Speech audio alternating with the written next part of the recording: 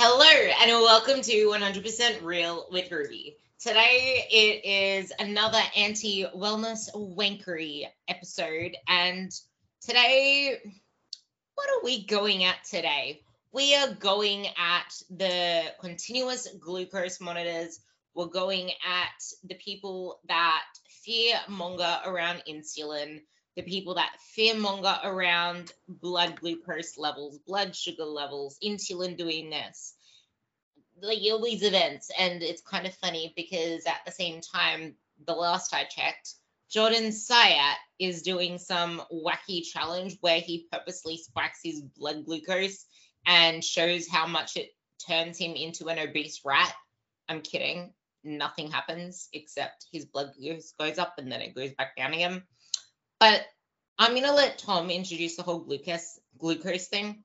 But let me give you a primer on insulin. Insulin is not a fat storage hormone.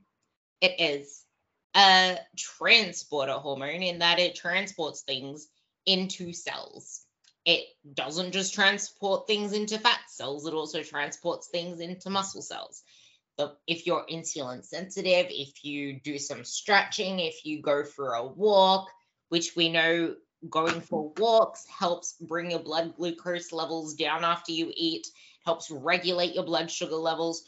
The more muscle mass you have, the more activity that you have in a day, the more insulin sensitive you can make yourself because you're moving muscles around and there is a transporter that helps bring things into the cell, which is non-insulin mediated. So it's not really to do with insulin, it's just a different channel that has nothing to do with insulin, but it does help regulate your blood sugar and bring the blood sugars into the muscle cells. Now, when insulin is available, that's when you're in a fed state. And that is signaling to your body, hey, we have fuels in our bloodstream. We need to shove them into cells. So that's what it does. You can have really high insulin levels through the day, but at the end of the day, let's just say at the end of a period, because things don't just happen in days, they happen in days and days and days and weeks and weeks and weeks.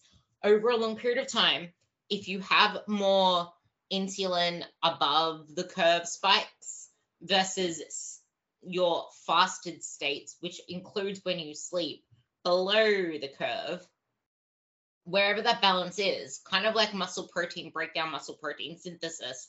If you have more synthesis happening, your muscles grow, kind of thing. And if you have more breakdown happening, your muscles disintegrate into ashes of nothing. Jokes. But the same thing kind of applies there, in that if you are in a surplus over time, yes, okay, now that insulin is going to lead to you storing whatever it is, substrate, as fat. But if you're in a deficit, no matter what the insulin spike, you're going to lose fat. It just works that way. But if you have hormonal imbalance, then, okay, maybe you are still going to look like a softer version of yourself, which is where having a coach to look over things can really help a lot. But that being said, let's hand this over to Tom, because apparently it's this massive thing in the UK with the blood glucose goddess going on about how oats make you fat and how you need to eat oats like some rich princess in order for it not to spike your glucose. So take that away. Yeah, so the UK has always had a very weird, popular nutrition scene, in that when I was a kid, two of the most popular TV shows was one called Fat Families, where some guy who, to my understanding, has no relevant qualifications, would go to a family of people who were all overweight, had obesity, and just kind of shout at and shame them for TV. It was really bad. He had his stupid little squeaky voice, and he's like, right, I'm going to go and see some real fatties. And that was like the general messaging that predominated across UK TV. And then another one was called a diet swap where you had a person with morbid obesity and a person who probably had anorexia. Super size versus super skinny. Yeah, that kind of thing. And they'd swap diets. And if you look back at those with any kind of understanding of the psychological things that go into nutrition, like those were horrendous. The amount of damage that those TV shows must have done to the relationship that people have with food for like generations is obscene. But anyway, so that was the popular TV thing. And so because of that in tabloid media and such, the general public has a general interest in nutrition to the point that they will vaguely understand that the Daily Mail, which is like the worst tabloid newspaper in the world, will regularly print that carrots cause cancer or whatever. Now, in this kind of milieu, there's also within the UK a very distinct class distinction related to nutrition and nutrition habits. Something that people need to understand about the UK is that we've got a very deeply entrenched class system. We effectively still have an aristocracy, and there's a massive north-south divide. So I live in the northeast. The average wage in the county that I live in is, I think it's about £24,000 a year. Whereas if you look at the average wage in somewhere like Kensington down south, it's about 85. So there's this big distinction. Now, what that means is that you've got a lot of people who have been primed to be very interested in nutrition and who have an awful lot of disposable income and who have been sold this idea that nutrition and health and all of that thing needs to be something that you pay a hell of a lot of attention to. And the issue you've got there is that these people don't have any real problems. These are not people with diabetes. These are not people who are overweight. These are people who are very easy to sell on the idea of eating organic avocados and stuff because, well, they're begging out to be sold things and they've got loads of disposable income. Now, in this scene, you've got the likes of Jamie Oliver, who throughout like the early 2000s went on this big campaign to say that children should be fed organic fruits and vegetables. And then he did this, one of the most incredible scenes I've ever seen on TV. Jamie Oliver's in a classroom of kids who eat chicken nuggets, right? And he shows them how chicken nuggets are made. So he gets a chicken carcass that's had like all of the meat removed, and he shows them, and they're all like, that's disgusting. And then he blinds it up and makes chicken nuggets, and then the kids all eat them, and Jamie Oliver cries, like he literally cries about it. It's the funniest shit I've ever seen in my life. Because he assumed that if the kids were disgusted by the thing, they would still be disgusted by the chicken nuggets, but that's not how it works. Now, in all of that, and I know that sounds like a really big tangent, we are now starting to have people like a gentleman called Tim Spector. Now, Tim Spector is a fairly well-renowned epidemiologist. He was quite significantly involved in a lot of the early research around COVID-19. Very well-published, well-respected researcher. And he was also quite influential on the Human Genome Project. Like, he's a big deal. He's well-credentialed. He's a real scientist. But he's not a nutritionist. He's not a dietitian. He's an epidemiologist.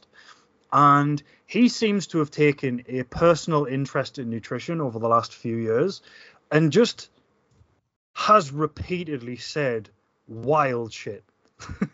One of my favorite quotes of his, not quotes, but like one of my favorite things from him is he talked about an experiment that his lab did on people who drank regular Coke. Well, basically, two people were asked to eat the same diet, and then some of them were given regular Coca-Cola and some of them were given Diet Coke.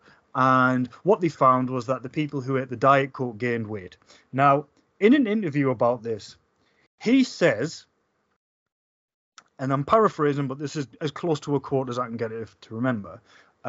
He was like, now, obviously, this wasn't really controlled, so we don't really know what else they were eating. But, and then just like brushes over that as if this is a really minor point about the study, and then went on to basically imply that the artificial sweeteners in Diet Coke cause obesity, based on no evidence apart from this small trial that he's run that wasn't well controlled, and he just kind of brushes it off. So that's the type of person that Tim Spector is. However, because Tim Spector is a well-renowned researcher, his words have a lot of clout. And then if you go back to what I was just saying about the fairly well-off people in the UK who've been sold this idea that nutrition is something that they need to pay attention to, and they've got loads of disposable income. Once you combine that with Tim Spector, what you end up with is the Zoe Project. Now, the Zoe Project is, I have coined it Waitrose Wank3ry, because Waitrose is, I don't know if you have them elsewhere, but Waitrose is like the really expensive supermarket. Like, it's not better than any other supermarket, but you go there and your shopping costs 50% more. And the benefit you get from that is you get to feel wealthy now. The food is the same. It's just more expensive. And there's lots of them down south around expensive estates and stuff. So people will buy at Waitrose because of the prestige of carrying a Waitrose carrier bag. That's it. It's brand marketing in supermarket form. And this is the Zoe Project. It's a extremely well marketed, nothing idea that is sold to people with a lot of disposable income and no real problems. Now, as part of the Zoe Project, you have this idea of personalized nutrition. So these are people who have no health complaints. They do not have obesity. They do not have issues with performance, but they can be sold, well, if you just do more, you can be more healthy. Yeah, you're absolutely fine now, but just think how much more fine you could be if you bought all of these supplements as well. Yeah, you're fine now, but just think how more fine and more healthy and more demonstrating your affluence through the active pursuit of health you could be if you wore a continuous glucose monitor. Now, a continuous glucose monitor is a device that's usually attached to the arm of a person or elsewhere in your body, but it's often on your arm, of a person who has type 1 diabetes. They can be really useful because people with type 1 diabetes, their body doesn't produce insulin. And so what they do is they have to dose themselves with insulin before they eat carbohydrate. And there's a lot of clever math that they have to do that's very individualized to work out how many units of insulin they have to use in order to be able to eat a certain amount of carbohydrate without becoming hyperglycemic and having loads of problems. If you get your dosage wrong, you have hyperglycemia where you have too much glucose in the blood, and that's bad.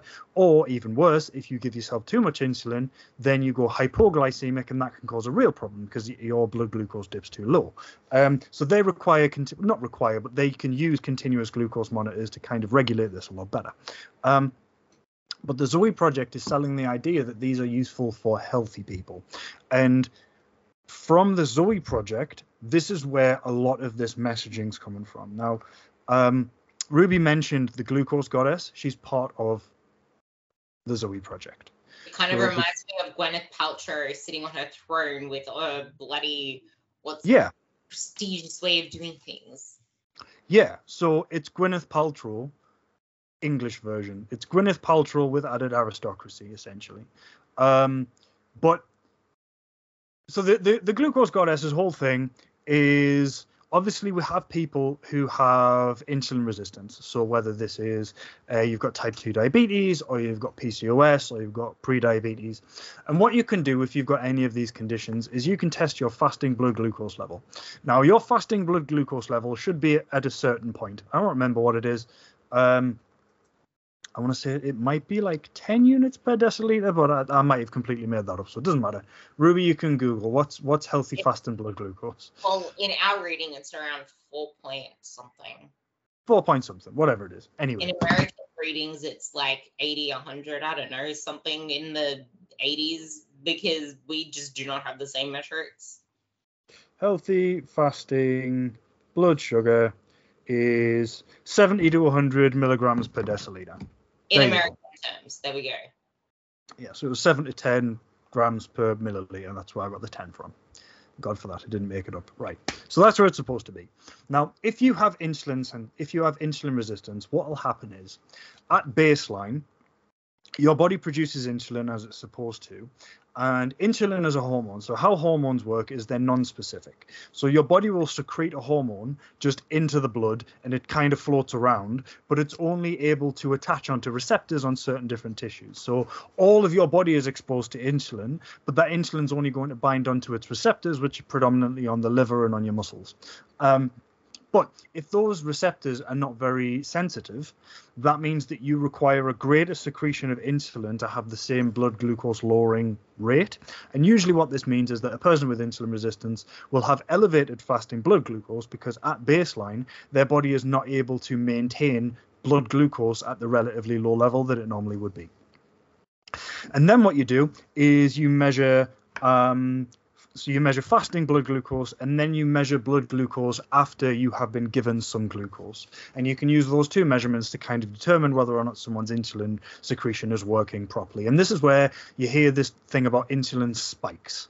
Now, in medical stuff, a spike is just like a relative increase. So if you've got a cortisol spike, all that means is your cortisol has gone up in response to something. If you've got a blood glucose spike, it just means that you've eaten some glucose and your blood glucose has gone up. That's all that means. It's a very normal thing. It's what you would expect to happen after you've eaten glucose, unless you shit yourself, and that's how the glucose leaves. Like, it's got to go in your blood somehow, and when it goes in your blood, it's going to increase, so you get a spike. And Glucose Goddess's whole thing is that in people who do not have diabetes, an insulin spike should reach a certain level. And if your insulin spike goes above that, that is bad.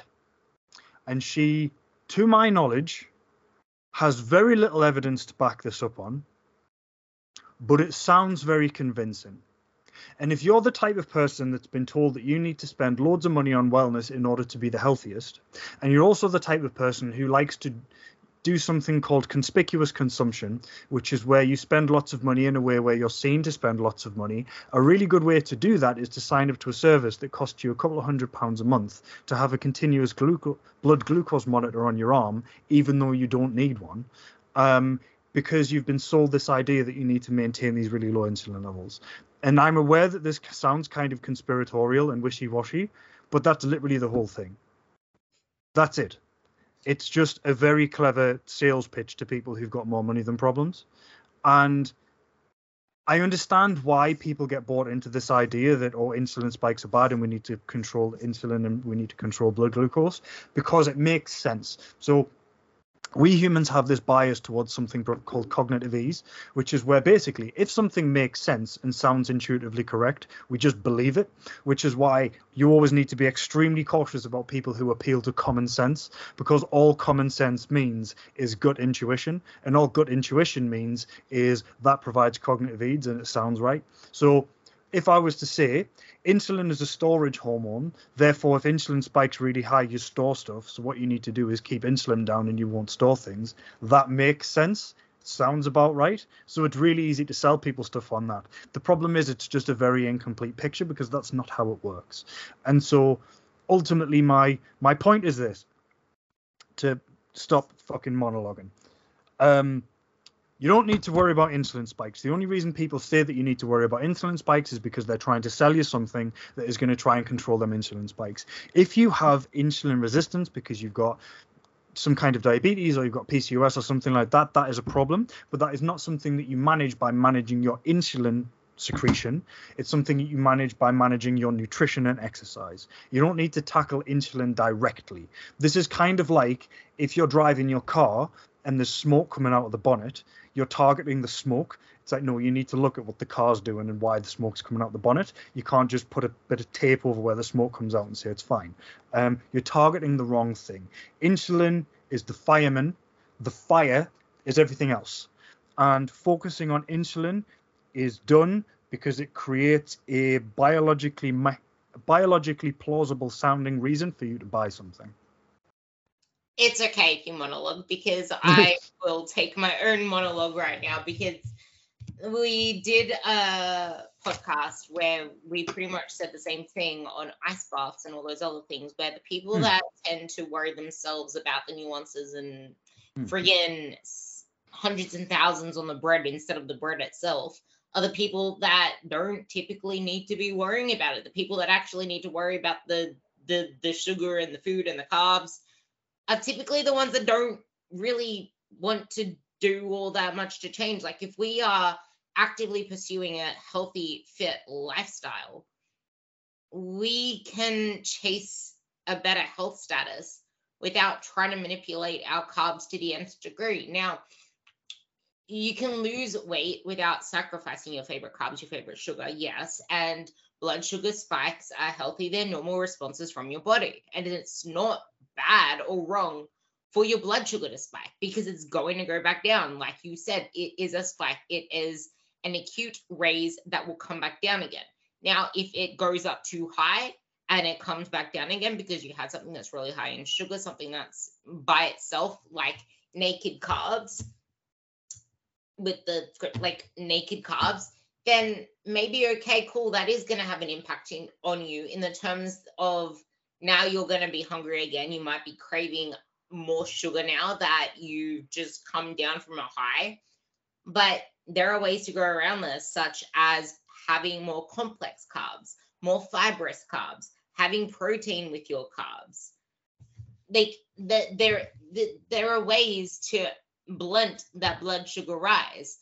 And this is also why going by the glycemic index is useless, because we don't eat carbs alone. We eat carbs with other foods, with veggies, with fruits, which are carbs in themselves, but they come with fiber. We eat carbs we eat more mixed meals than we do just carbs themselves. Like we're not just eating sugar out of a bag either. And I have a list of myths that I just want to quickly run through. I just looked up some myths on it. Yes, hands up. I just wanted to pick up on that because that's a perfect example of something that I think of kind of what I was talking about. So when you were saying there, if your insulin spikes too high because you've just eaten naked carbs, then what you really need to do is just eat like protein and fat with those carbs in order to bring the insulin spike down. That's exactly it. And this is why I always think you need to be cautious about people who talk about insulin, right? Because here's the thing, yeah? What is the most basic nutrition advice that you get from like government guidelines? It's eat about 3 meals a day and make sure they're mixed meals. And that's all we've just recommended.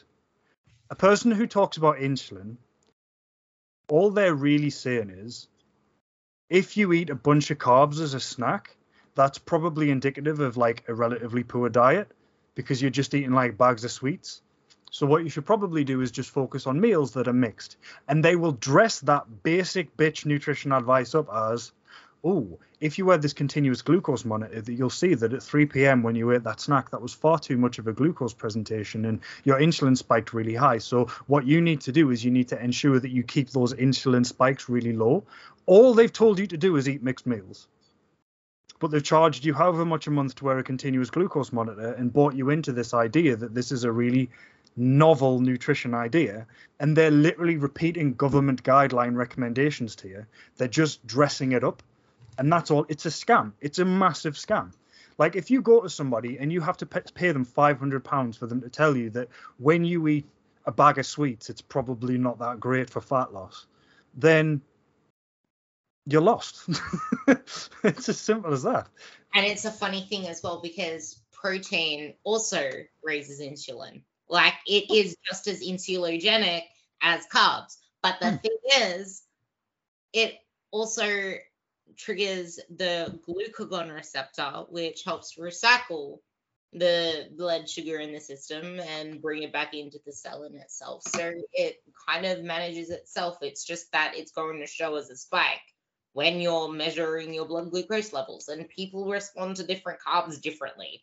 And if you are less insulin sensitive, if you sit on your butt most of the time, then you're going to have a different reading too. One of the myths is that low carb diets or keto diets are the only way to manage blood glucose. Number one, if you are a diabetic and you're going low carb or keto, that can be really fucking harmful and can put you in hospital or death. And it can make you go hypoglycemic. So please don't do dumb shit and cut your carbs. Number two, like Tom said, there are many ways outside of food itself, which I know that you meant when you said you don't have to manage the insulin part. You don't have to micromanage your food part for the insulin. That is where exercise comes in. That's where moving your body comes in. That's where having a healthy lifestyle comes in.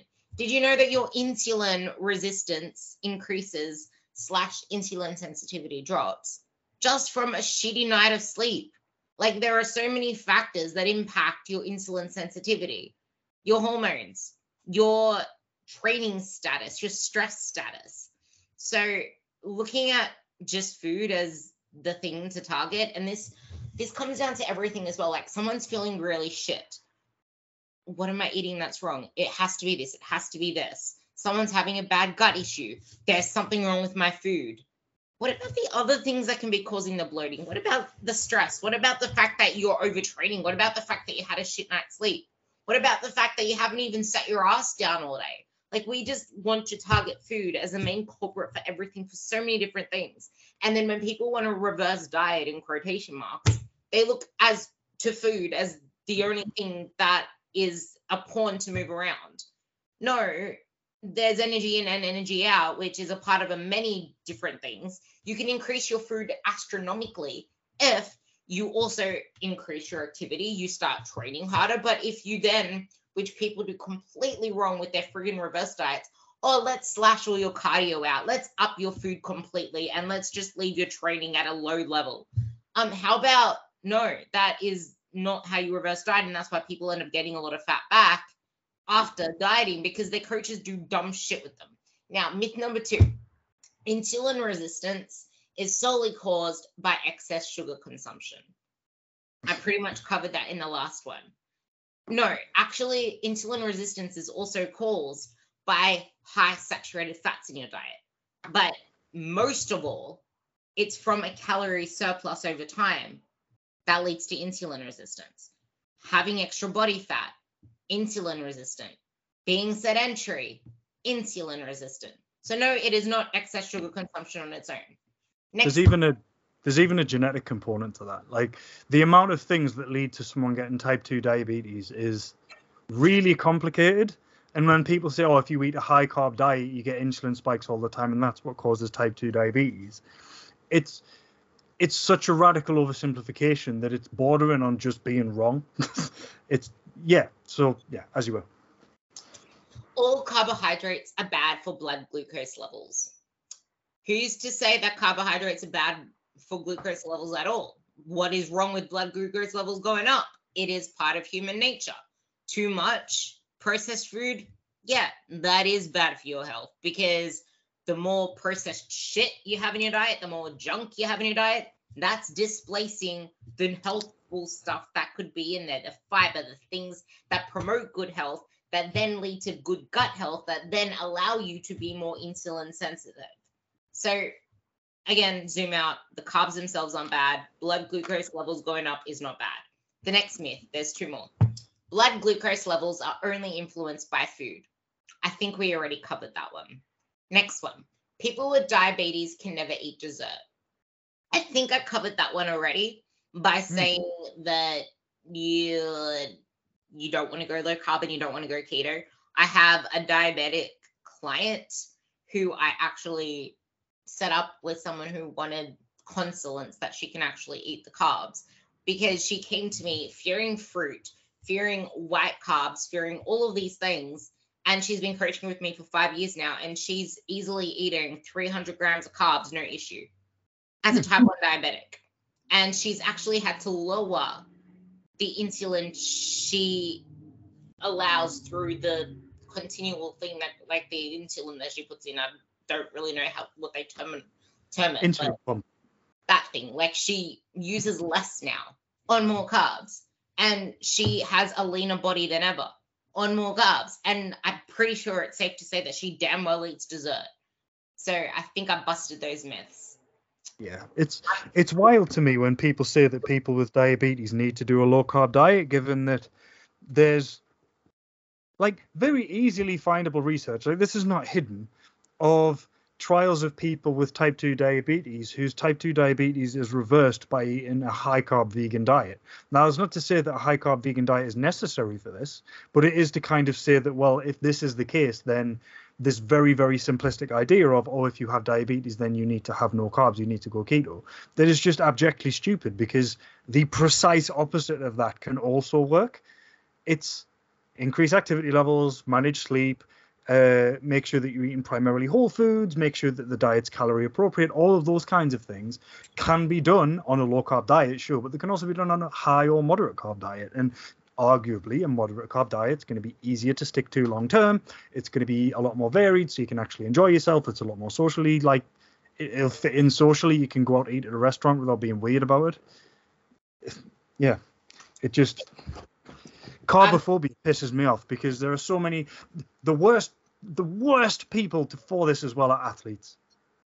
The amount of people I have worked with who are good athletes, very strong people, very fast people, great at whatever sport it is they're doing, and they're terrified of carbs. And I mean, carbohydrates have been at the forefront of sports nutrition for like 50 years. And the only reason that people say that that's old science is because it's very difficult to make a great deal of money by selling carbohydrate powders. So you need to dress it up as some other shit. Because, I mean, there's a guy I have a lot of respect for, called Alan Flanagan. He goes by the Nutritional Advocate on Instagram. He co-hosts Sigma Nutrition Radio sometimes. Like, his whole thing is like, we know enough about nutrition now. If no more nutrition research was done, we probably wouldn't suffer for it. At this point, we know enough about nutrition to make everybody in the world healthy. The issue is application and policy. That's it. Like, we're not gonna overturn the nutrition that we know now. There might be some things that we can add to it, like some minor things, but broadly speaking, especially for public health nutrition, we know enough. And when it comes to sports nutrition, like, the amount of athletes that I work with, and it's like as complex as it needs to be, is like, let's make sure your protein's adequate. Let's shoot for about 6 to 7 grams per kilo of carbohydrates, and you'll be fine. I want to add on to this nutrition stuff, though, where a lot of the time the athlete nutrition research is useless. Like, researching stuff for athletes is useless because you can never find people in the same caliber that you can compare and relate to. But the same thing with general population nutrition research. It's useless to go through that route, because does that apply to their lifestyle? Is it something that they can specifically do N = 1 to? It's only good for disproving something than it is anything else, because like we said, I feel like a lot of research out there these days is just getting pumped out for the sake of it, mentally masturbating over the dumbest of shit.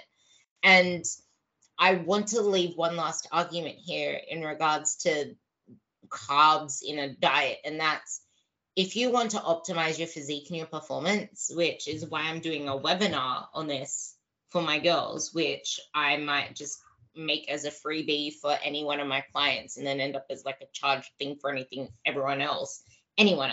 But it's a high protein, higher carb diet is probably the most optimal body composition diet you can get, because it is carbs that fuel your training, and your training is the number one factor in sculpting your body stronger and building muscle. I'm gonna leave you to rant something at the end to close it off, so I'm gonna just bank that over there. But if you're going into a fat loss phase, my goal is to keep your carbs as high as possible. I rather you have 2.2 grams to 3 grams of protein per kilo of protein, but I will reduce your protein if I need to give you more carbs to fuel your performance, because it is your training that is going to help maintain the muscle, as long as you're having a minimum requirement of protein. Being able to give you excess protein is just a bonus on top, but I will never do that at the expense of carbs, because your carbs are your fuel. And your deficit will not be a deficit anymore. You will have more severe metabolic adaptation if we bring your carbs too low, because not only are you going to look like a sloth with black bags under your eyes going through the day because you're tired as hell and you're lacking energy from trying to live your life, you're going to recover poorly. So you're not going to be maintaining muscle. you're going to be training poorly. You're not going to be maintaining muscle. And you're going to look like a flat tick. And you'll be complaining that you feel and look fat because you don't even have full muscles anymore. Because your body's just stressed. And you're going to hold more water from that as well. Like, there are so many benefits to carbs that people do not think about. It is ridiculous. And I really needed to have my own pedestal to talk on that because I think it is so important. But the thing I wanted to park to the side for you to tie this with a bow on is people trying to argue, oh, you can still perform on low carbs. Okay. I'll briefly cover one thing and then I'm going to jump to that. So what you mentioned there about how you look on a day-to-day basis, it's massive. Whenever you train, you're basically using muscle glycogen stores. So how it works is when you eat food with carbs in, blood sugar increases, insulin is secreted, and insulin facilitates the storage of those carbohydrates in your liver and your muscles. Now, in between meals, your body produces glucagon, and what glucagon does is it goes to the liver and it releases glycogen from the liver into the bloodstream to maintain blood glucose where it needs to be. Now, specifically, it goes to the liver. Muscle tissue is very, very sparse in glucagon stores. So how you can basically think of it is your muscle glycogen is muscle specific. So if you go to the gym and you just do bicep curls, you're depleting glycogen specifically in your biceps. So if you had this hypothetical situation where all of your muscles were 100% saturated with glycogen, you could do 20 sets of 10 bicep curls and go home. Your delts, legs, everything else would still be stocked up with glycogen. Your biceps would be depleted with glycogen. That's how that works. It's that specific. Your body can't like share glycogen from your legs back into your biceps to top that up because it just can't do that. If you personally notice really big day-to-day changes in how muscular you look, you're probably not eating enough carbohydrate, because what that means is that you are depleting and not replacing the glycogen in your muscles. I notice this sometimes myself if I'm not paying enough attention to my nutrition, because I haven't tracked for years. Some days, if I'm busy or if we're out or whatever, I'll make slightly different food choices and it'll wind up where I probably don't eat as many calories as I otherwise would. Or it might be that I just have a higher fat day because that was the food that I had. If I have like 2 days like that, I will wake up and I'll look in the mirror and I look like I've never trained before.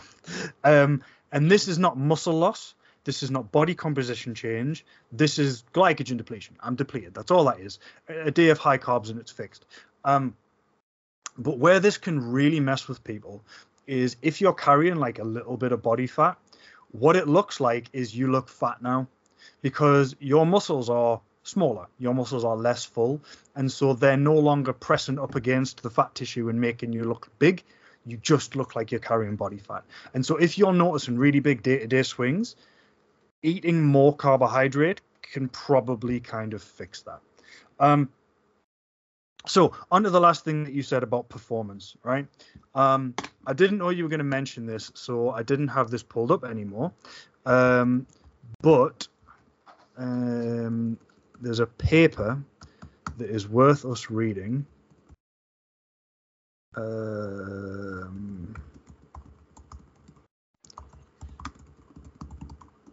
It's a 2021. Man. Hold on. There's a 2021 systematic review on this, which I will cite now because I don't want people to think I'm lying. So it's called High Fat Ketogenic Diets and Physical Performance, a Systematic Review, published by Murphy et al. In 2021. What they did is they took all of the relevant research on ketogenic diets and exercise, and they had a look to see whether it was a positive, neutral, or negative effect on performance. And the research was broadly mixed, But as they put here at the end of the conclusion, overall, the majority of null results across studies suggest that a ketogenic diet does not have a positive or negative impact on physical performance compared with a conventional diet. However, discordant results between studies may be due to multiple factors, such as the duration consuming study diets. What you tend to find is that in research where people have not been on a ketogenic diet for very long, their performance can be maintained. That's because they've still got muscle glycogen. Training status. If you are a advanced athlete, it's probably going to hit you harder because you're going to be more able to actually push yourself. People who are relative beginners, you can do anything, and relative beginners will get fitter. It's fine. You can show a beginner a picture of a dumbbell and they'll build muscle. Performance test.